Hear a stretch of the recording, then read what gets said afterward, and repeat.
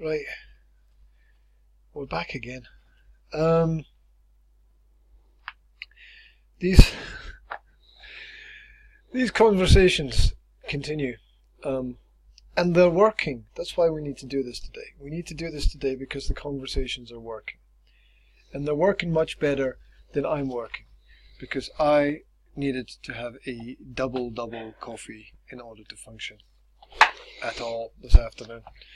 And I had a very strong and crazy drink. Yeah, that doesn't work for me because that's not strong enough. Not strong enough. Okay. Not strong enough. What did you put in it? You put in it ginger, cinnamon, and boiled millet. Boiled millet. Right. I prefer coffee. There you go. Although it's probably not quite as good for me. Anyway, although there's a lot of great articles on the internet about how fantastic coffee is for you if you have the real coffee, not the freeze-dried, processed. You don't know where it came from. Might not even be coffee stuff that you get out of a jar that's had some aroma added to it. It's horrible. Instant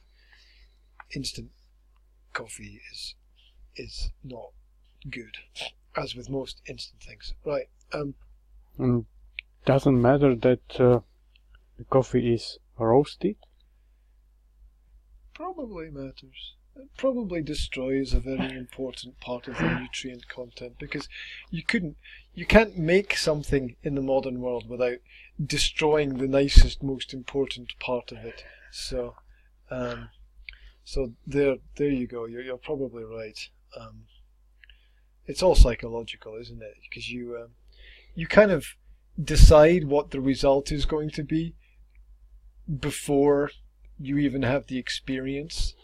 And as a result, I'd already mentally decided that I needed coffee before I could continue doing anything. So therefore I had to have coffee. And then when I had the coffee, it was great because I'd already mentally decided that having the coffee was going to be great. So I'd already made that decision in my mind. It's correctly said. Yes, I agree. Why is it good? It's good because I want it to be good. I mean, that's sort of how it works. And I know that from the tests that I've done before with various things, that I'm aware that I've decided something is going to be good before I even buy something, and then when I buy it, it is what I think it is, even if it's not, and that's just ridiculous. And I know this test because I did the test with beer. Like I told you about it before, that I did this test with beer where I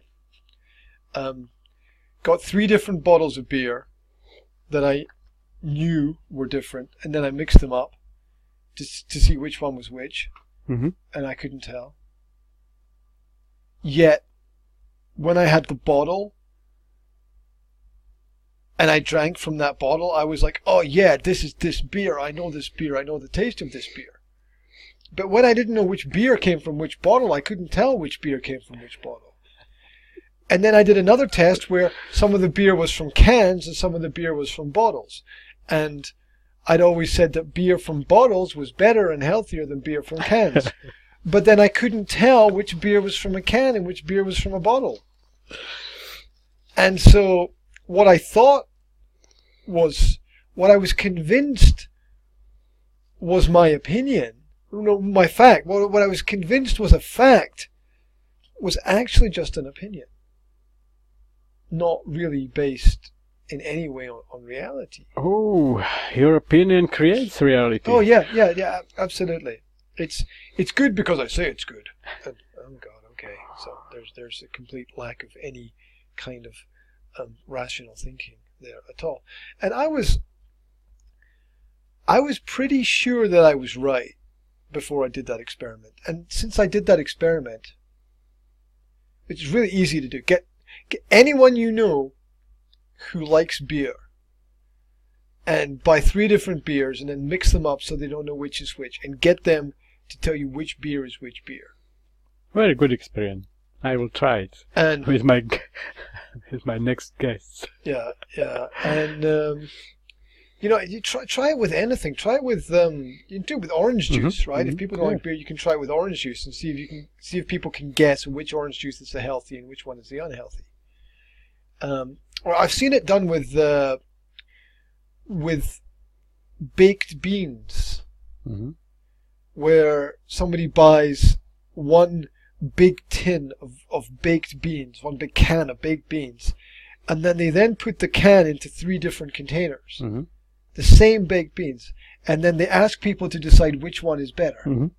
But the 3 are exactly the same, and people will tell you that there's a difference between them, even though they're exactly the same.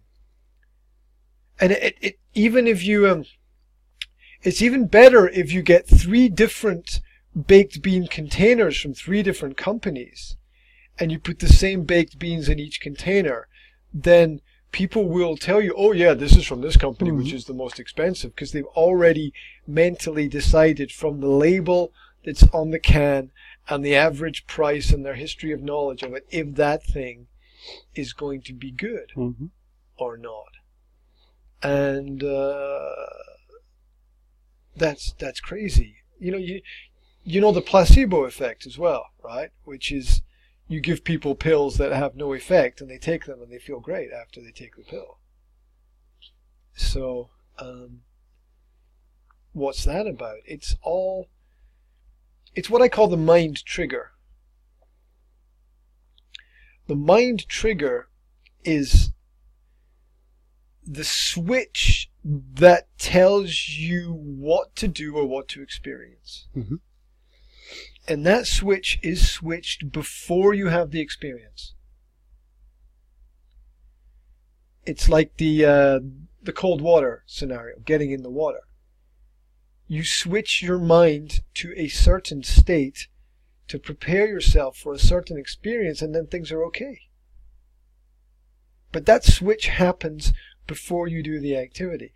That's why you can do that, because you've switched the switch.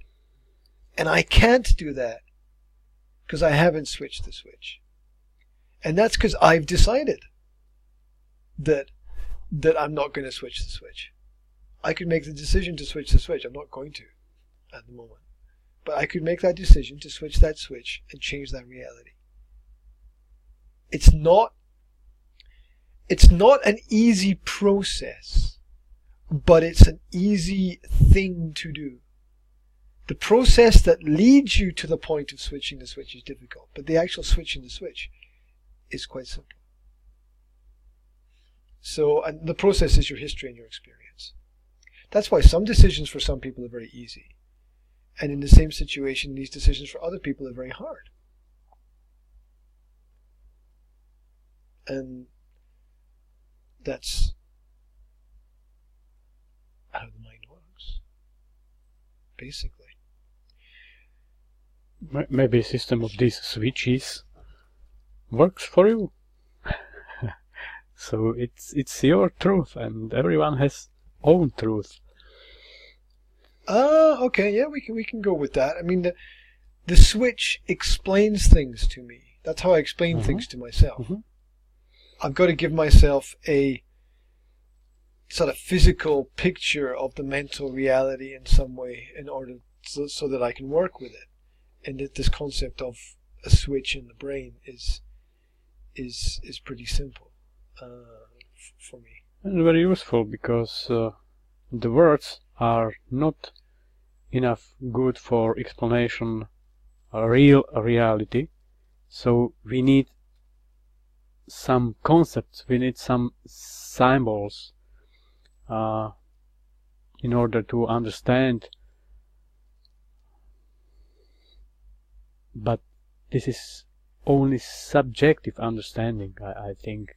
But it's very important because everyone is unique being, and everyone has own understanding of reality. So everyone needs their own system of explanation, of understanding. but maybe there are some universal symbols and universal concepts that are valid for everyone. What do you think? Try to find some globally valid system or description of reality, valid for everyone, or valid for the most people of our civilization. Well, what you're talking about is basically universal concepts. Yeah. And this is what the original scientific method. The scientific method has been hijacked by financial interests who just decide what results they want before they do the experiments, and then find the experiments that fit into their results. It's a totally criminal activity. But the original scientific method is search for universal concepts, like how do we explain gravity? How do we explain time? How do we explain motion? How do we explain anything that's happening in the world around about us? And this was an attempt to discover, I wouldn't say it discovered 100% reality, but it got to 99%, and 99% is close enough. You know, I don't think that we are able to explain, in my opinion, only 1% of reality. Yeah, all right. All right. There's the false concept of science, which is the reorganization and re-explanation of everything every 20 or 30 years. Oh, we said it's like this, but now it's not like this anymore. We've changed it to be something else. What you learned, well, it's not like that really. So, sorry. Yes, well, it was a good theory at the time, but time moved on, and it goes round in circles, doesn't it? It just becomes. Look at history of science. Every few years comes new theory that completely refuses the older theory. So, and this process continues. This process has been continuing 1,000 years. Yeah, the problem is the blind belief in science as the only way, because the basis of it is great. It requires measurement. The basis of science is the ability to measure things. Where it falls apart is measurement requires sense data. And where it falls apart is that sense data collection is limited.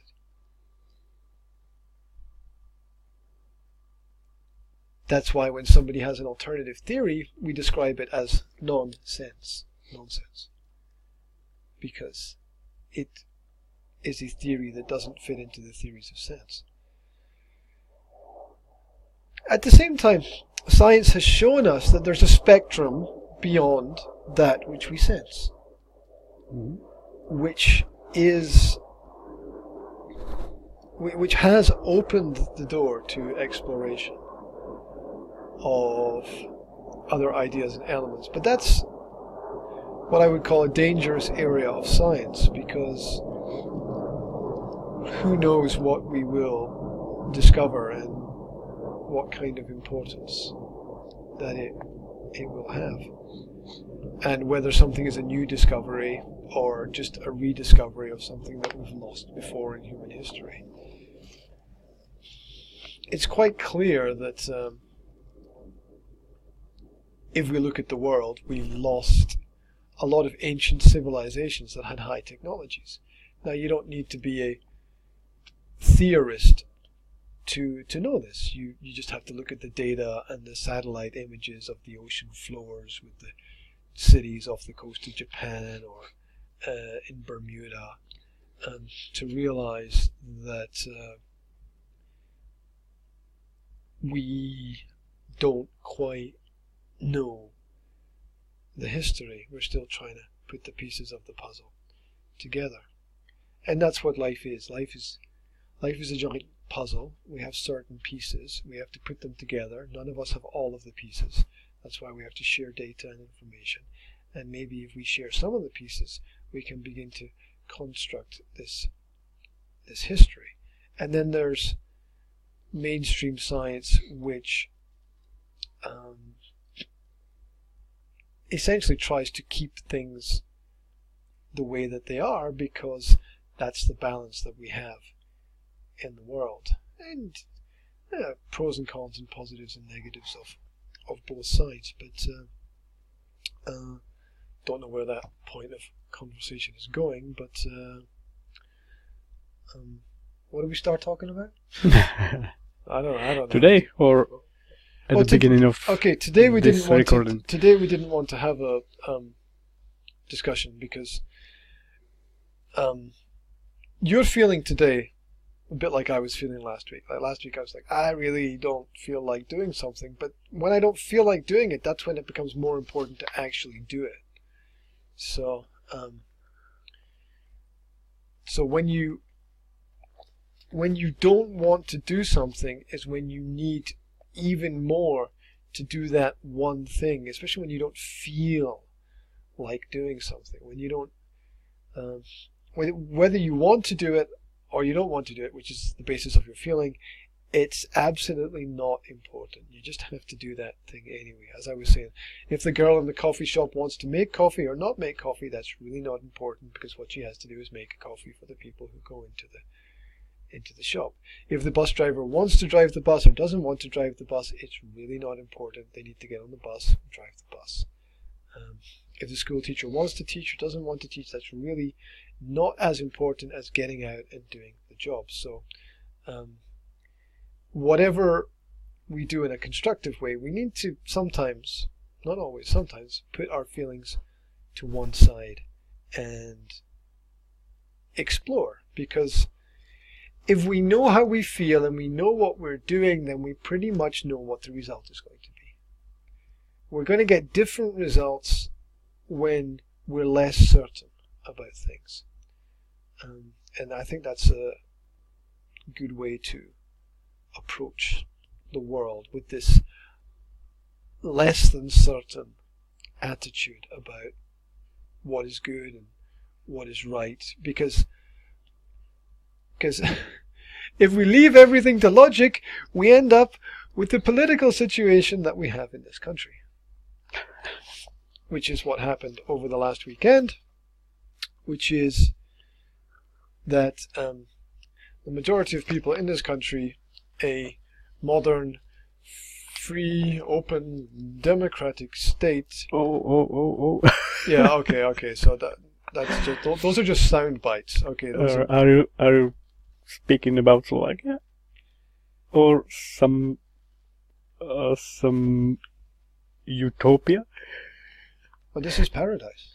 The paradise. Didn't anybody tell you? Okay. We live in paradise. Slovakia is paradise. Slovakia is Switzerland. New Switzerland. New Swiss.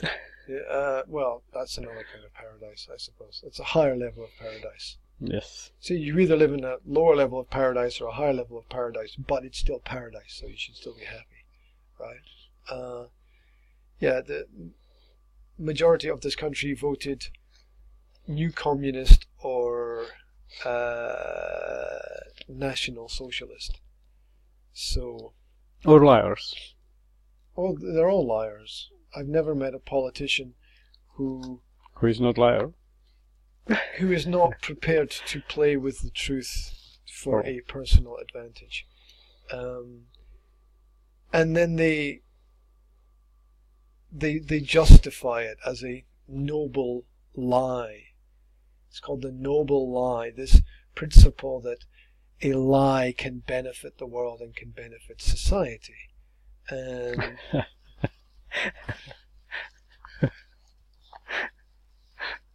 oh, really? It exists as a principle. You can check it, the noble lie. Okay. The noble lie is this principle that, well, society knows it as white lies. White lies, lies that don't hurt anybody. But of course they do. You just don't want to see see the negative effects. So, and of course, when you challenge these people about lies, they say, "No, I don't," and then of course that's another lie, and so you just end up falling into a giant hole that you dig for yourself if you go down the path of lies, because then you need to. The only way to protect a lie is to tell a lie, and so lies create more lies, and you just end up with this domino effect of absolute nonsense, which happens. And then no one's prepared to admit that the country's going down a bad road, because your question initially was, you don't understand why people vote, right? Yes, yes. Let me tell you why people vote. People don't vote for political parties. That's a myth. They don't vote for parties. Every vote that you cast is a vote for yourself. They're not voting for political parties. They're voting for themselves. I don't understand this Okay, theory. why would you vote for someone that you don't know, that you've never met? That you've maybe only read about in newspapers or seen on TV? I don't understand it, and that's why Well, that's why I it can't be. don't vote. No, of course that's. I agree with that philosophy of not voting, although it's a statistical trap, because when you don't vote, your vote is automatically divided amongst the resultant votes. Maybe, Statistically. but I cannot vote because all political parties, for example, this weekend were bad parties. I am not willing to vote bad, darkness. And this is one point of view. The second point of view, if you are voting, you are giving your strength, your power to hands of other being. This is, according my opinion, this is something absolutely useful and useless for you as being. The only thing you can change is yourself. You cannot change outer things without changing yourself, without changing your opinion, your inner world.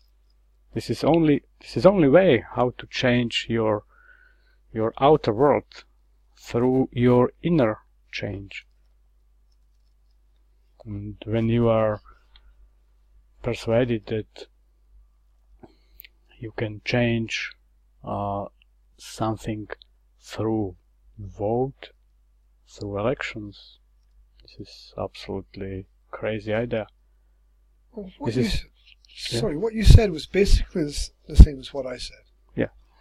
Which is, these are votes for yourself. You see, it's not a vote for somebody else. It's a vote for the self. And what you're looking at is a corrupted self. It's not the external parties that are corrupt. It's the internal self that's corrupt. And these votes are a continuation, a vote for a continuation of the corruption that exists. They're a vote for things to continue, a perpetuum of the state. And they're also, it's perfect psychology, because who did you vote for?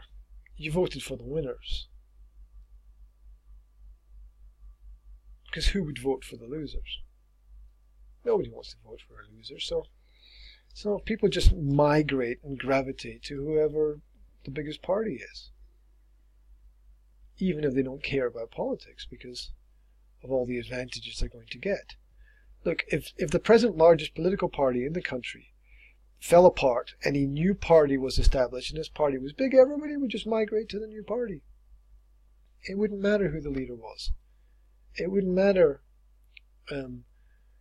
what the political philosophy was. People just want to be winners, and so they want to be part of that winning philosophy. So it's also a way of stealing power from individuals by telling them they have a choice when really they don't. And so what we have is the result. We have a mix of new communism mixed with National Socialism, which will end up in a complete mess, because that's the way it's designed to end up. And people will get tired of the system, and they will become disenfranchised. They won't vote anymore. Things will become corrupt, fall apart, and then in will come the international corporations and say that we're going to decide everything for you because you can't decide things for yourself because it's such a mess. And they'll come in and they will step by step begin to organize everybody's lives. It's slowly beginning at the moment, but it'll get worse, and they'll decide where you go to school and what you're going to study and which job you're going to have and how much you should be paid for the job and what your hobbies are going to be and what your personal interests are going to be and who you can marry and how far you can climb the social ladder and if you can write a book or not, and they will ostracize you from society if you don't follow the norms that are there. Even the word normal will become negative, as they will make words negative as well, so that people's understandings of the full spectrum will be reduced. It's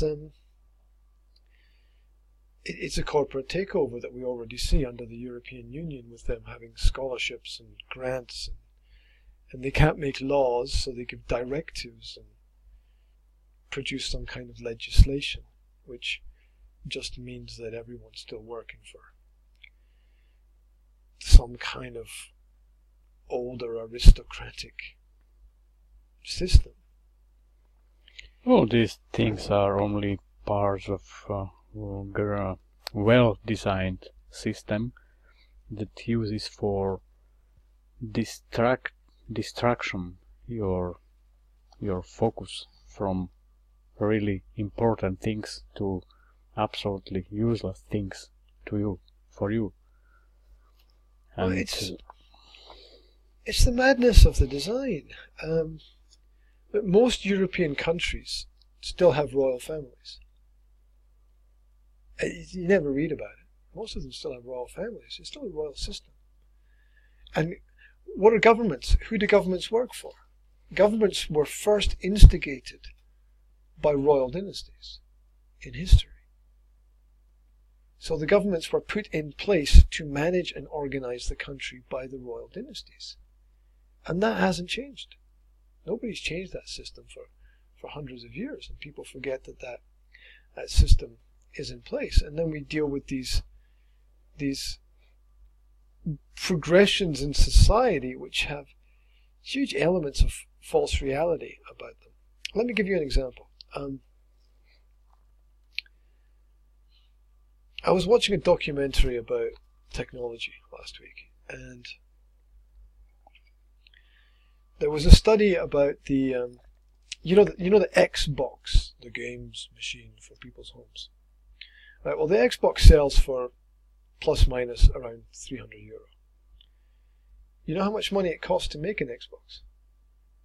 About 500. Mm-hmm.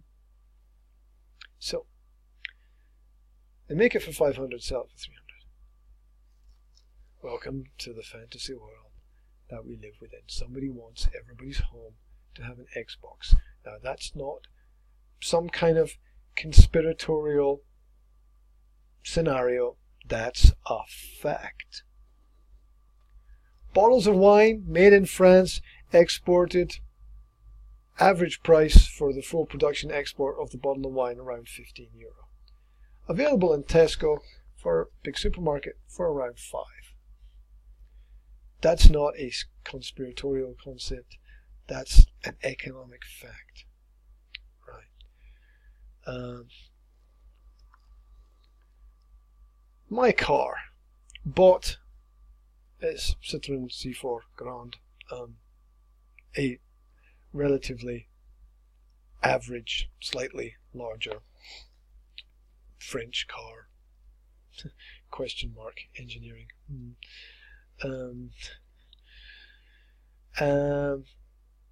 You know, I bought it secondhand for €9,000, and I went through a rough calculation of the cost of the parts.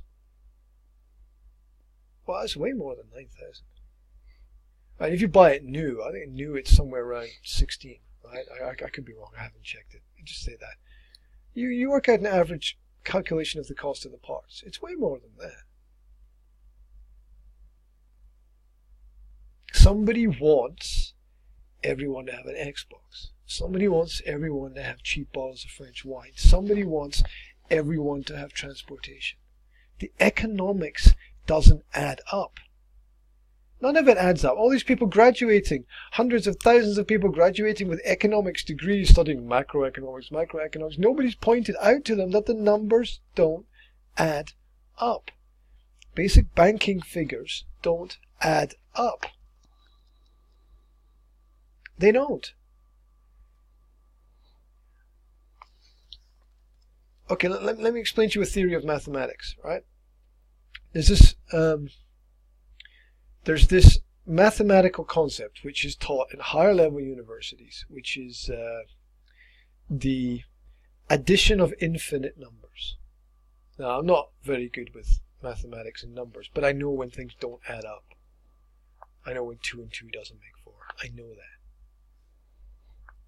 Now, the addition of infinite numbers is what do you get if you add 1 plus 2 plus 3 plus 4 plus 5 plus 6 for infinity. Point number 1. You can't add infinite numbers because they're infinite. You can't do it. Point number 2, the answer is, I believe it's a negative 1/12. If you add up an infinite number of positive number of numbers, you end up with a negative. And I'm sorry, but this is mad.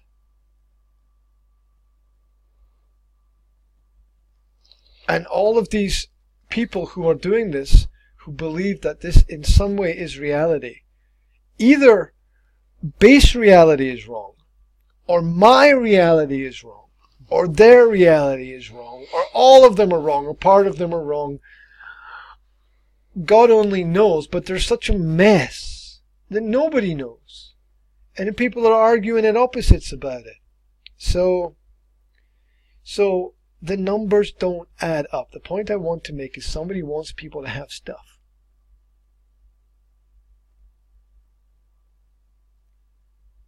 And the system is designed to work with this and to work like this and to be so confusing, to create such a complex rabbit trail that nobody knows quite how it all fits together. And criminality hides in complexity. Good thing is that you understood this madness of system, because this is the first step how to free from this system. You must see that this system is not real. This system is only designed as a big trap for everyone who lives in this system. And we came here to this level of reality to experience this madness and to free ourselves from this madness. But the only way is through inner work, through concentration on our inner wisdom, on our inner knowledge, because all outer information are based on this madness.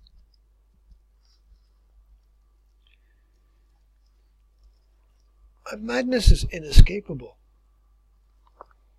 Madness is inescapable from outer point of view.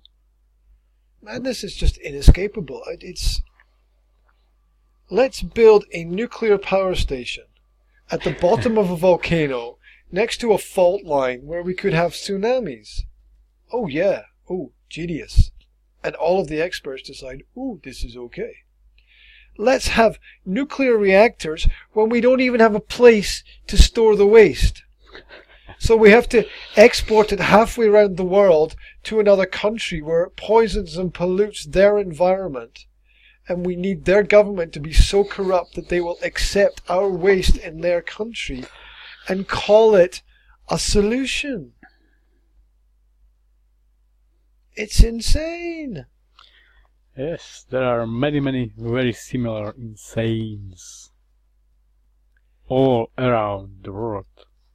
You could just go from madness to madness.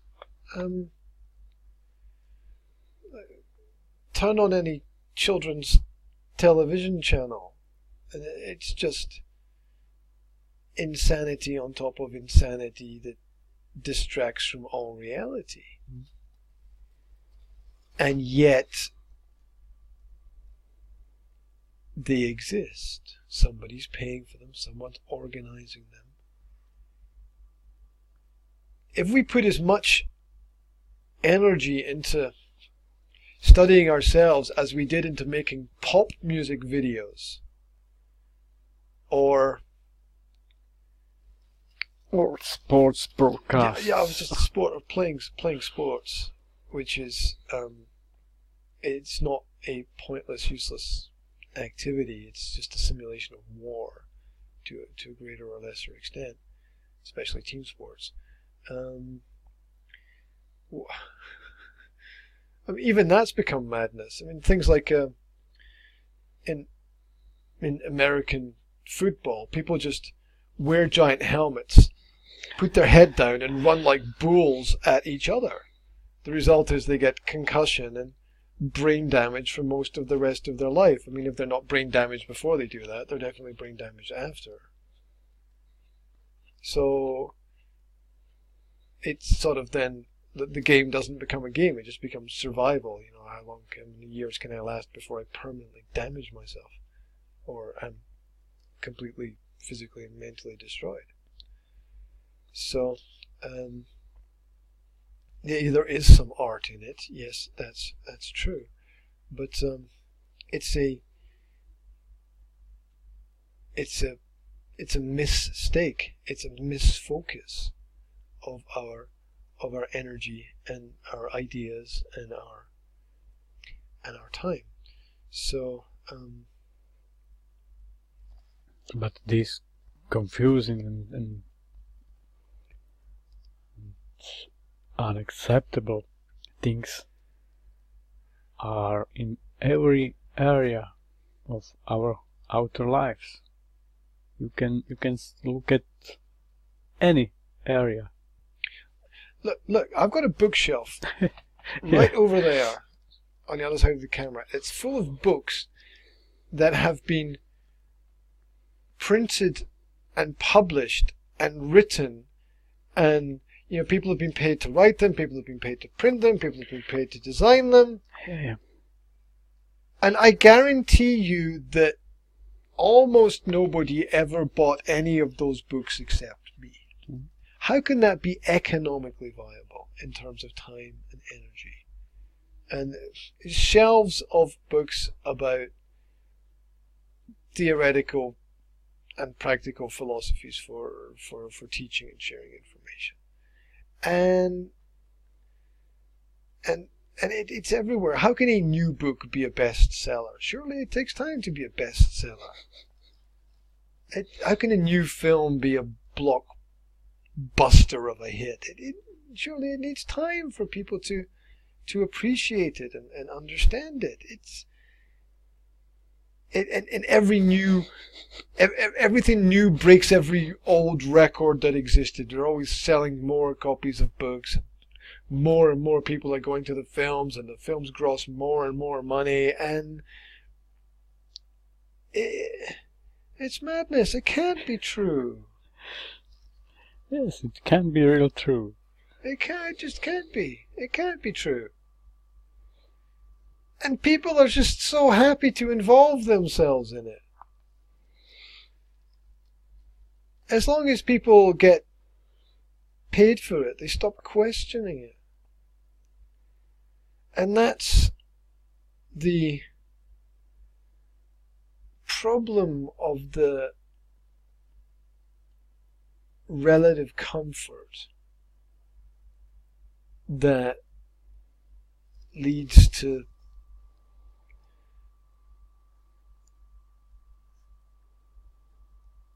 laziness, partly boredom, and then if you understand how everything works, just some kind of social alienation that takes place.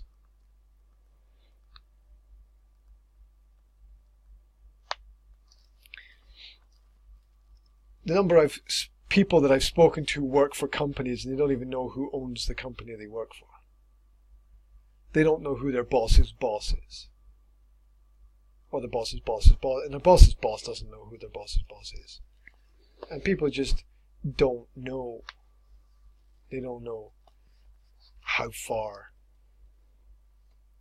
down the pyramid everything is. Or where the top of the pyramid is, or even if it's a pyramid or not. They've got no idea. And maybe it's okay not to have any bigger idea. Maybe we haven't traveled as far as we think we've traveled from everybody living in caves. Maybe we need people to direct and organize society and choose which way for everyone to go. And this is why this is what I was saying about this socialism that we live under. It makes you want to go back into communism, because at least under communism somebody made a decision and stuff happened. But people just spend all the time arguing about everything and nothing ever gets done now. Yay, well done democracy. Super. Now, I know one of the elements of democracy is to get everybody arguing, especially all the MFs, the bad people, arguing with each other so that they all get caught up in this sticky web of politics and never manage to get anything done because they're all keeping an eye on each other. And the worst thing that can happen is that they end up all working together and screwing society. So it's a mess, basically. It's a mess. And the fact that we got this far is a miracle. The fact that human society actually progressed to this point, which is always not quite as far as we think it is. We are not quite as intelligent as we think we are. We haven't really solved as many problems as we think we've solved. Basically. It's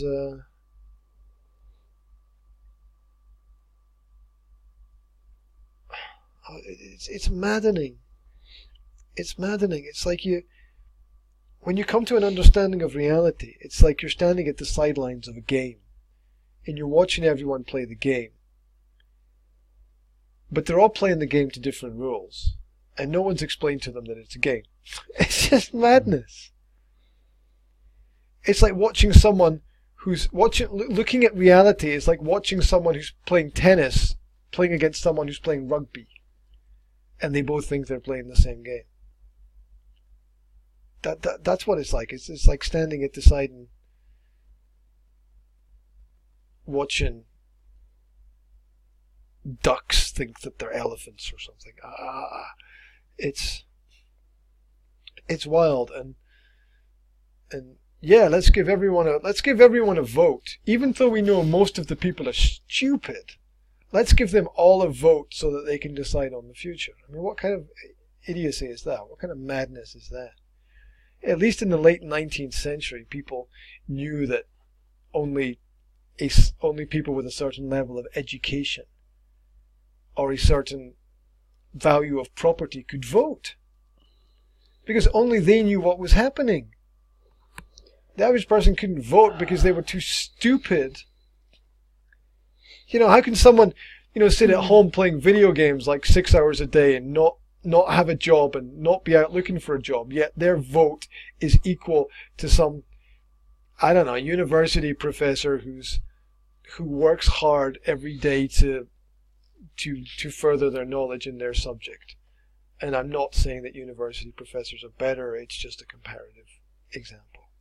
So, but there are only other scenarios for the same game. If these people can vote or cannot vote, it's only another scenario of this big game, of this big madness. It's again another trap. When you divided people for those who can vote and for those who cannot. Who even vote. counts the votes? How do you know that the votes are even counted correctly? The principle of voting, the principle of democracy is madness. This is absolutely not real. Something not real. This is only a part of this game, a part of this crazy system. I mean, to do nothing. Like, there are people in society who do nothing and contribute nothing, and they're not all at the bottom. Some are at the top as well. They do nothing and they contribute nothing, and their votes are of equal value to those who work hard to make changes. Oh, because everyone needs a chance. Oh, no, it's just we end up...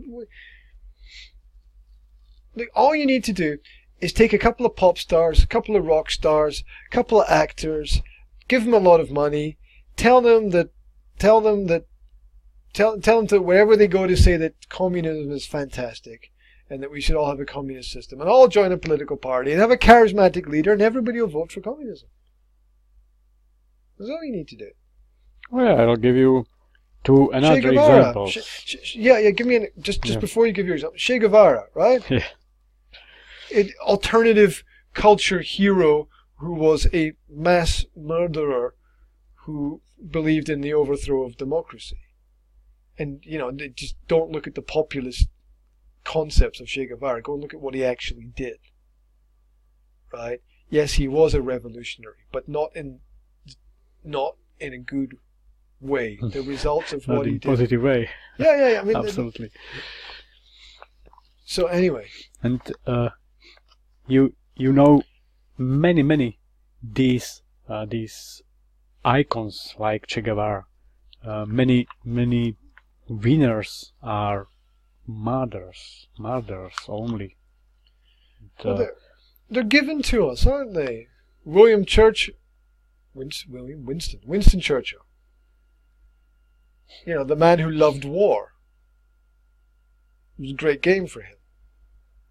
It just happened that society presented an opportunity for him to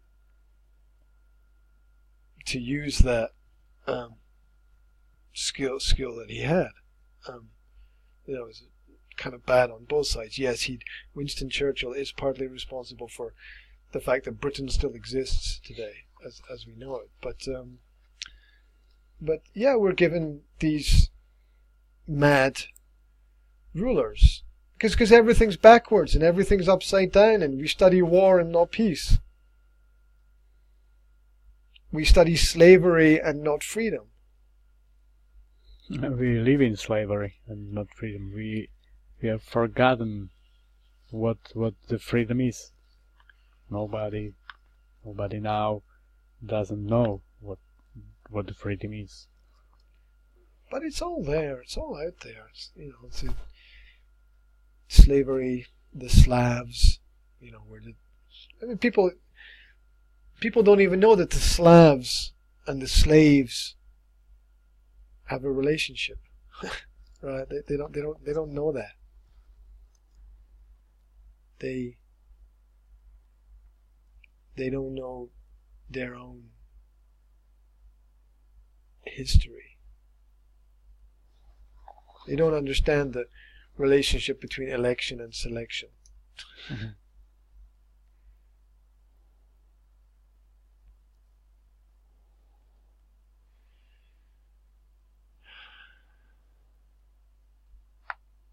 They don't understand that a revolution is a circle. And that you always end up right back where you started.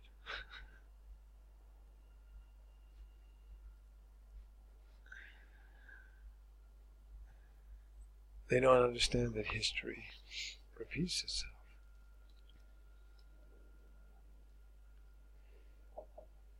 So, excuse me with the pause just for 1 second. And we're back, magically, where we left off, hopefully.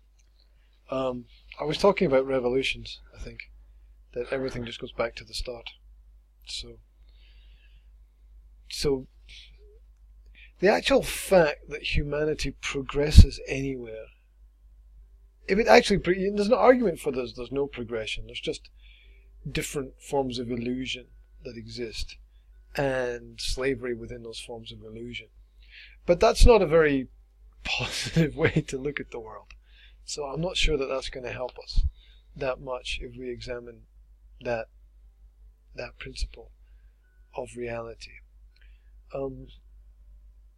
But it's crazy. I mean, there are those who have studied history who point out these incredible anomalies.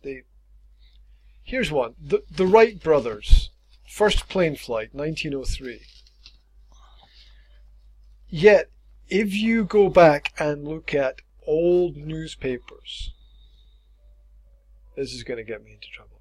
If you go back and look at old newspapers, pre-1900, you will find stories of similar events, of flight happening.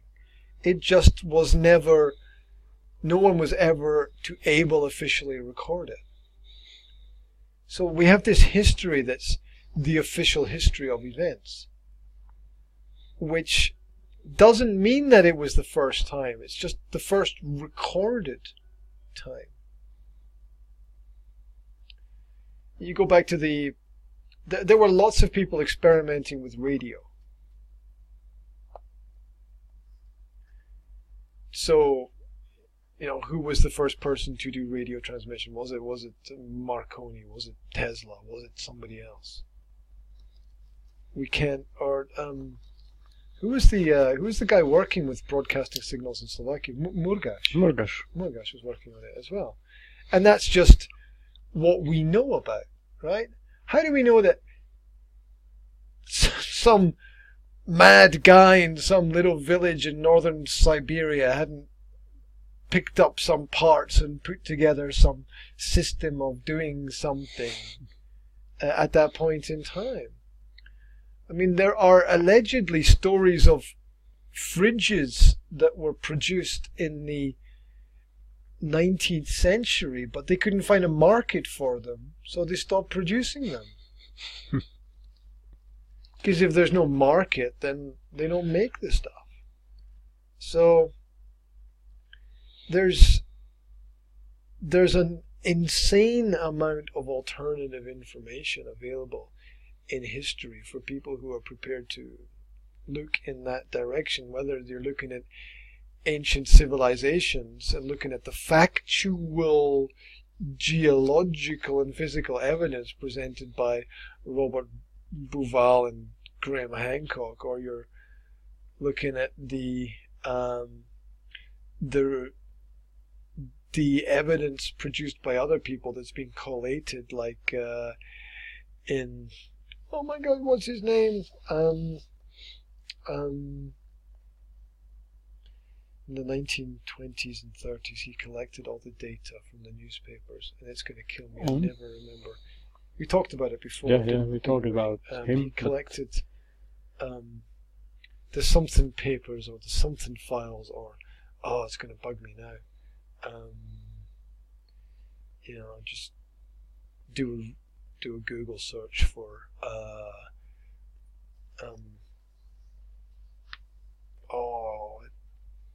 can't remember it. Do a Google search for collated information from newspapers about alternative histories, and it's full of stories about different geological and social events in history and different ways in which they were reported and recorded. And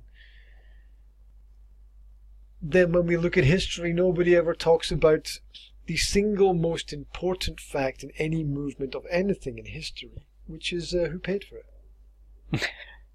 Nobody ever talks about that, because the soldiers had to be paid by somebody, the mercenaries had to be paid by somebody, the revolutionaries had to be paid by somebody. They weren't doing it because they loved killing. They were doing it because they got paid for it, and they could use the money to transform their lives in some way. So it seems the most important question is who paid it. Yeah, follow the money is a trail down through history, isn't it? History books tell you what happened. They sometimes even tell you who did it, but they don't ever tell you who paid for it. So that's a giant missing piece of the puzzle. Why does anyone do anything almost in the modern world? Because there's an element of finance involved in it. And I'm not talking about what everybody does. I know that there are people who have gone beyond that, and they're not motivated so much by the money. But for everyone who's not motivated by the money, somebody else will come along and be motivated by the money. For everyone who's not going to, here's €10, break this window. For everyone that's got morality and is going to say no, there's someone who's going to just throw a stone, break the window, and pick up the €10 and walk away and say thank you very much. So that's one of the key fundamental problems. I mean, people talk about elections. Nobody talks about who pays for the advertising. Nobody talks about who pays for what. Nobody talks about the political endorsements. Nobody talks about the financial elements of lobbying. And people with no money and no future and no life and no interest and no hobbies and no effect over anything outside of the room that they box themselves in actually think they decide the political future of their country. Oh my God. That's just a disconnect. Yes, it's one kind of disconnect. The second kind of disconnect is these very educated and very silly people think that they are able to change the political system of this country through election. This is the same, finally. Or people who produce nothing and think they provide value to society.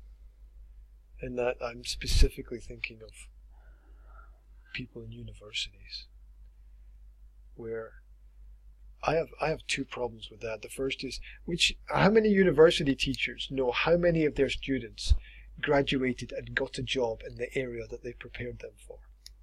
I don't think the university lecturers care what the students do as long as they find a job. So the whole point that they're teaching a subject is pointless.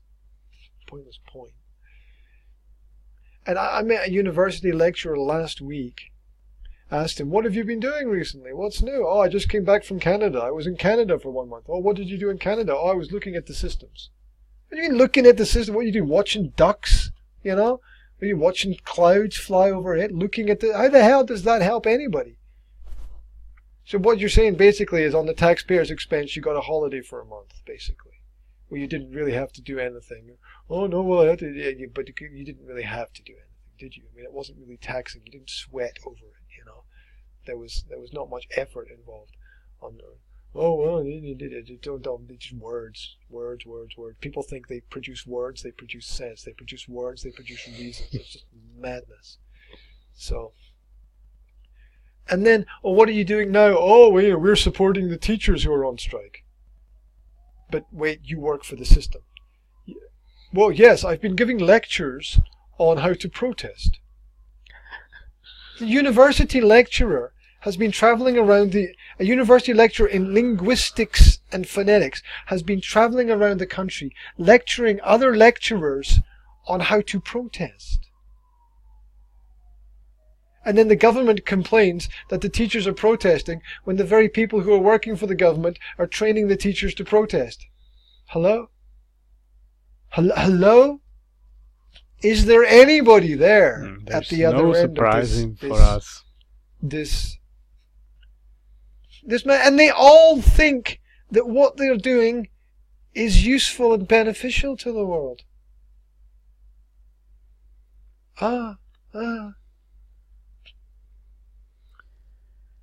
Good. We are at point when or where we know many examples or very negative examples. So let's try to find one positive example of positive activity some people are really useful for other people. I don't know, people who pick bananas. They're useful. I buy bananas. People must pick them. People must transport them.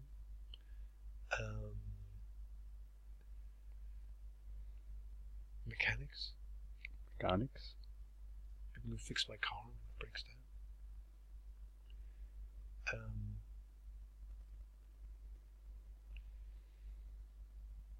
Shop assistants. People who help me find what I need when I go to the shop.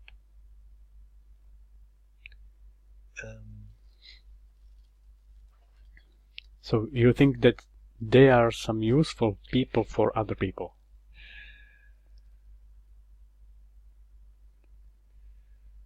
Well, if I said they weren't useful, then I wouldn't get my car fixed. I'd never find anything in the shops. And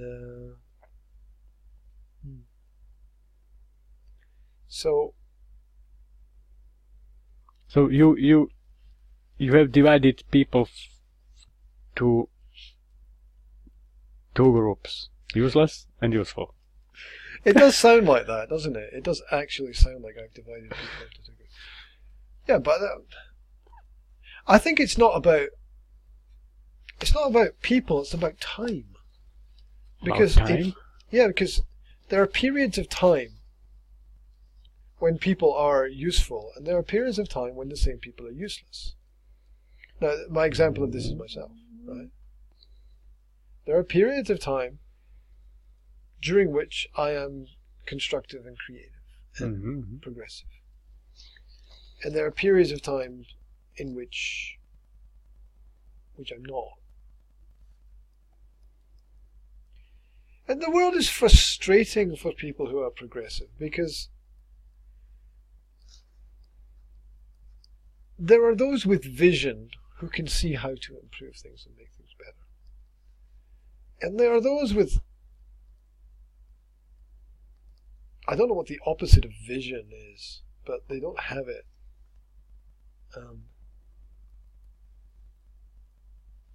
And they can't see how changing anything would make anything any better. And I'm always fascinated by the invisible nature of reality, which is the fact that somebody who you've never met somewhere can do something, cause a chain reaction, and improve things in everybody's life, and nobody knows who that person is or will ever meet them. And what I'm thinking about is my heating system in my house. I have a fantastic heating system in my house.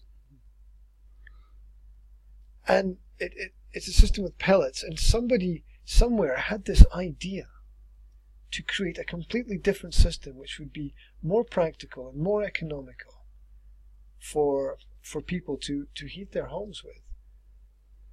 And it doesn't work absolutely perfectly, but it's brilliant.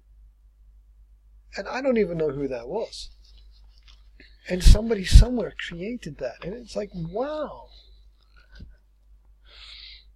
And I don't know who that was, and people had to get trained, and companies had to build the machines, and somebody had to test it, and somebody had to create the idea in the back of their mind, and work on it, and refine it, and make it better, and improve it. And the end result is that hundreds of thousands of people's lives are improved by this. Even people can start up their own businesses, and nobody knows who this person was or who these people were. Yes, this is a very good example. I'm glad of hearing this example, because we think that we as a people, we as human beings, are the most developed beings on this planet, or the strongest beings on this planet. And we need, for example, heating systems. Look at animals in wild nature. They don't need any heating systems. So yeah, but so so-called the bears sleep for 6 months. But not animals sleep for 6 months.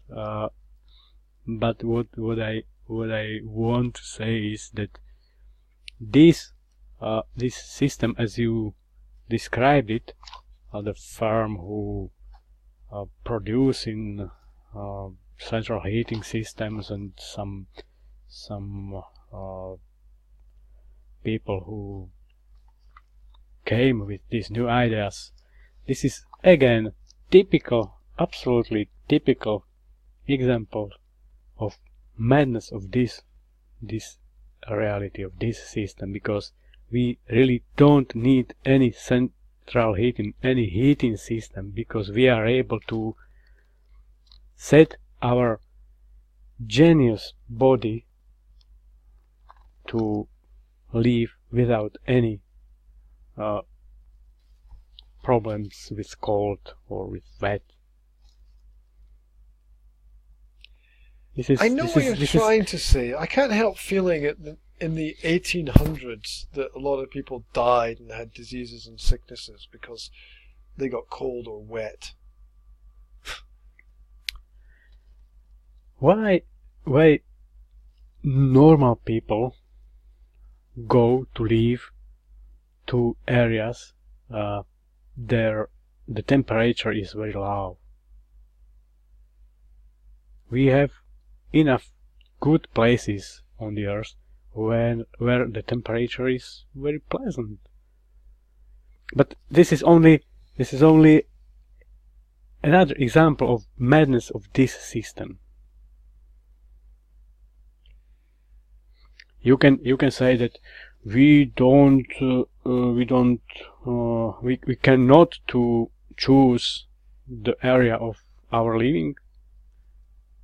Well, I think when we ask the question about normal people, it can only be answered by ourselves about ourselves. So you tell me why you are not living in Malta or on some other Mediterranean island or some other place on the coast of the Mediterranean or some other semi-subtropical region if you like the sun so much. Because I'm so stupid like other people who live here. Because I'm very lazy, I'm very comfortable, because I'm not willing to risk, I'm not willing to change the essential conditions of my life, because nothing is because my lifestyle is very good for me, and I'm not forced to change and or to do some big changes in my life. And this is typical trap for almost all normal or almost all thinking people. We all are lazy. We all are very comfortable, and we are completely trapped in this madness, in this system of madness.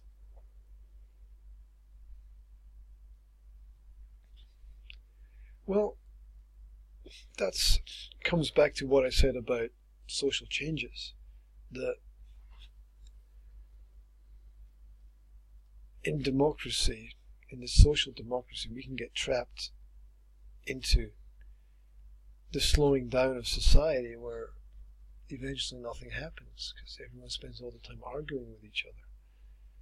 And any change requires pressure, which is the social, I think, kind of Darwinists who have sort of hijacked most of the political world see themselves as change agents and apply those pressures onto society to move the world in a way that they see as forward, which I think is just a way for people in control to remain in control. I don't know. It's a bigger question of free will.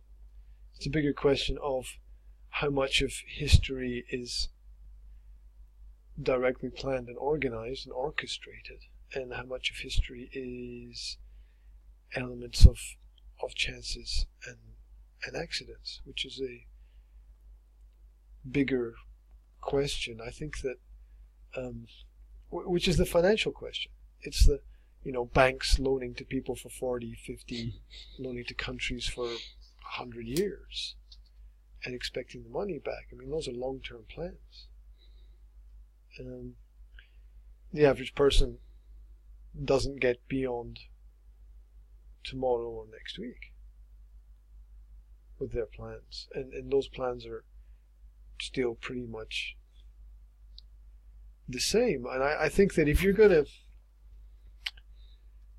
understand the way society is, it depends on the people who are around about you and in your environment. And I think there are people who change the world for the better. I think there are a minority of people, but they are out there. They are out there doing their own thing, working away, working hard, and getting things done. Not that what they're doing isn't madness, because I think it takes a little bit of madness to push anything forward. The problem is that we really don't know what is forward and what is really backward, because all changes about we think that it was changes to forward really were changes to backward. Well, I had an interesting thought about that this morning, actually. So this is quite relevant, because we tend to think of movement as just going forward or going backwards. But there's something far more complex involved, which is that when you learn something, and that thing might not be exactly what you need to learn or want to learn, or you might learn the wrong thing, it's not just a process of going forward and backwards. Because you can't you can't see it as a 0 point. Because this problem that I had with the student was that I wanted to start from 0, but I couldn't, because they already learned something which was wrong. Okay. And so the very first thing that has to happen is we have to unlearn. And that means that just going forwards or backwards is not a clear possibility, because you cannot start from 0. I can't start with the student from 0 the same way we can't start with society from 0. And I wonder if, because I see this on a personal level with the student, if the student must first unlearn what they've learned in order to go forward, how much of society must unlearn what society has learned in order to go forward? A very good question. And that's a hard realization, because it requires an understanding of a giant mistake. Giant mistakes. Or giant mistakes, yeah. And everything is there within the student's mind, but it's in such a mess that we have to go back to the beginning. And so it's not just a question of, let's take this point where we're at and go forward. Sometimes you've got to unlearn what you've learned in order to develop things the right way. So it might be a scenario where we need, as a society, to take a few steps back. Or maybe that's not even the right term. I don't know. It's just an observation. Don't know what it means yet. My point of view is that at one moment we understand that we are on the bad point, that all things we know are not valid, are not correct, and we will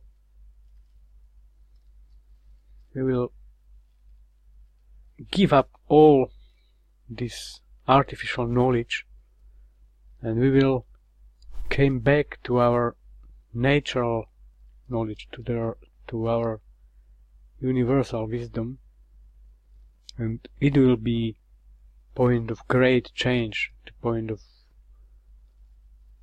like you said, 0 point. We need to forget all crazy outer information from these shelters, from books, from television, and we need to get back to 0 point. It's only solution for this society to survive. And many ancient lost civilization suddenly died, or suddenly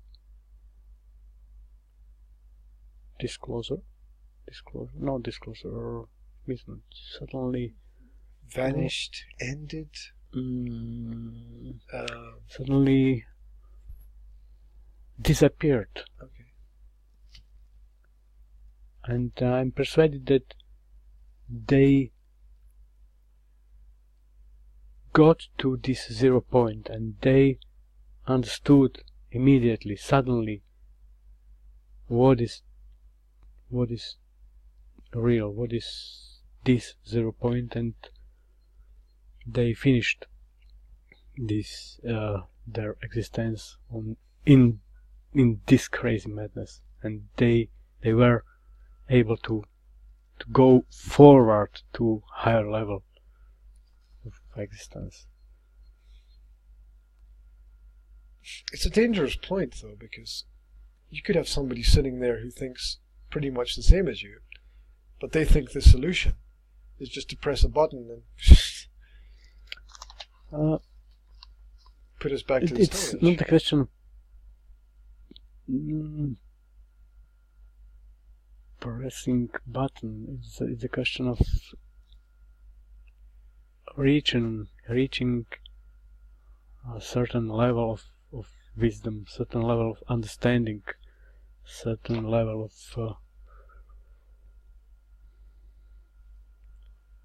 of real knowledge how this system works. And it's a question of amount of people in this civilization who will reach this level of understanding this reality.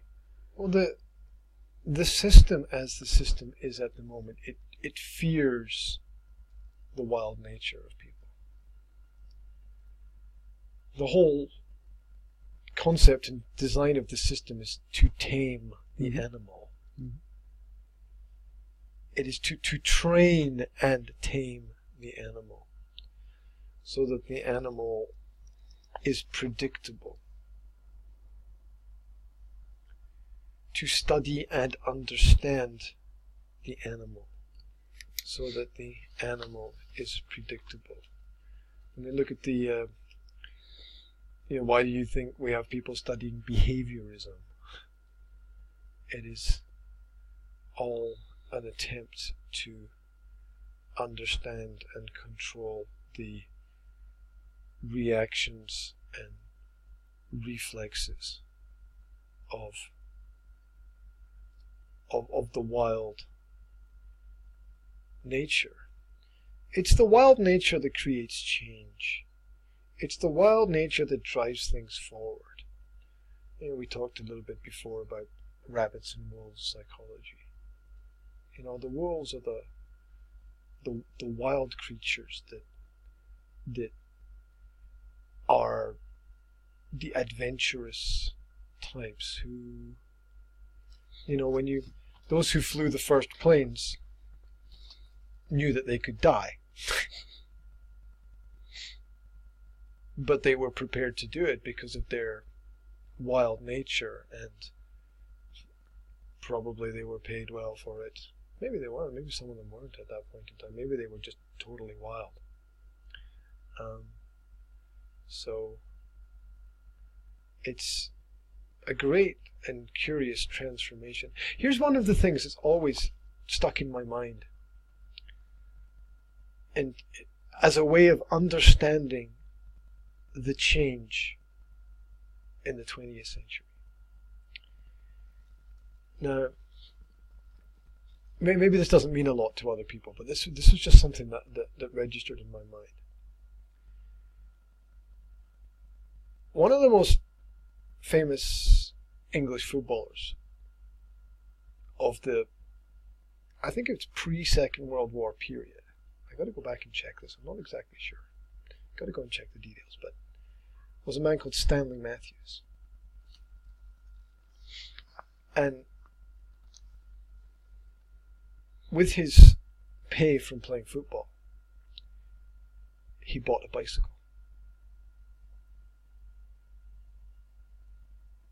That was the ultimate thing that he could afford. And this put him, at the top tier of society. And look at how that's changed. I mean, that's a wild example that I always try to keep in my mind when people say that a lot of things haven't changed. So I keep that in the back of my mind as yeah, you're right, a lot of things just haven't changed at all. History repeats itself. Absolutely. And I'm guilty of that myself. If you pause for a second, and back again. Right, for a little conclusion, which is that my cable is stuck.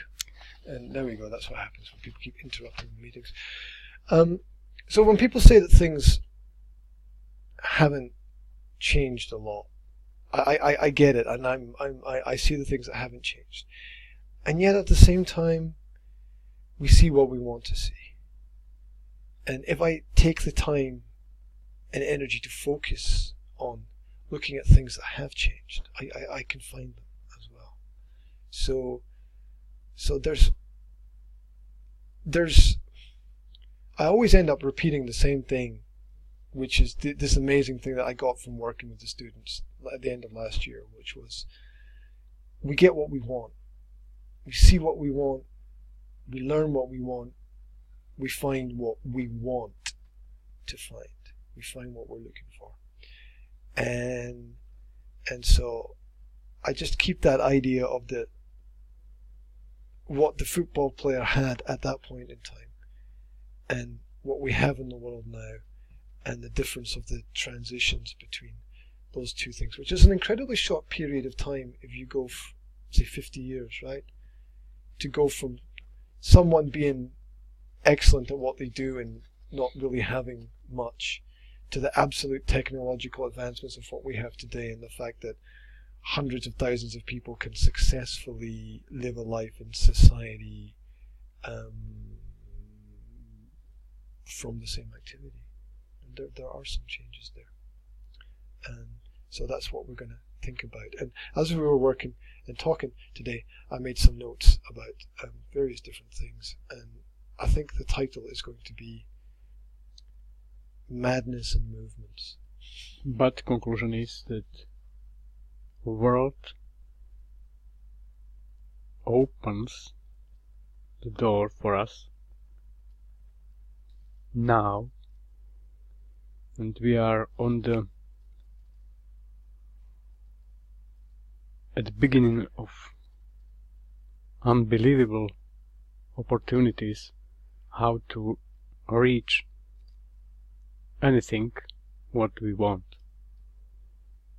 And this is something very new. This is something very new in our present. It hasn't been ever before, I think. I feel it. And people can use that as a ladder to the future, or they can use that as a cliff to jump off of. It depends on everyone. Yeah, it depends on people and the people that they surround themselves with. It's necessary to look at that as well. I think we'll look at that in a future discussion. But there's great opportunity. I think the important question to look at in the future is, how do you use that? How do you channel that? How do you energize the opportunities? And that's something for us to think about.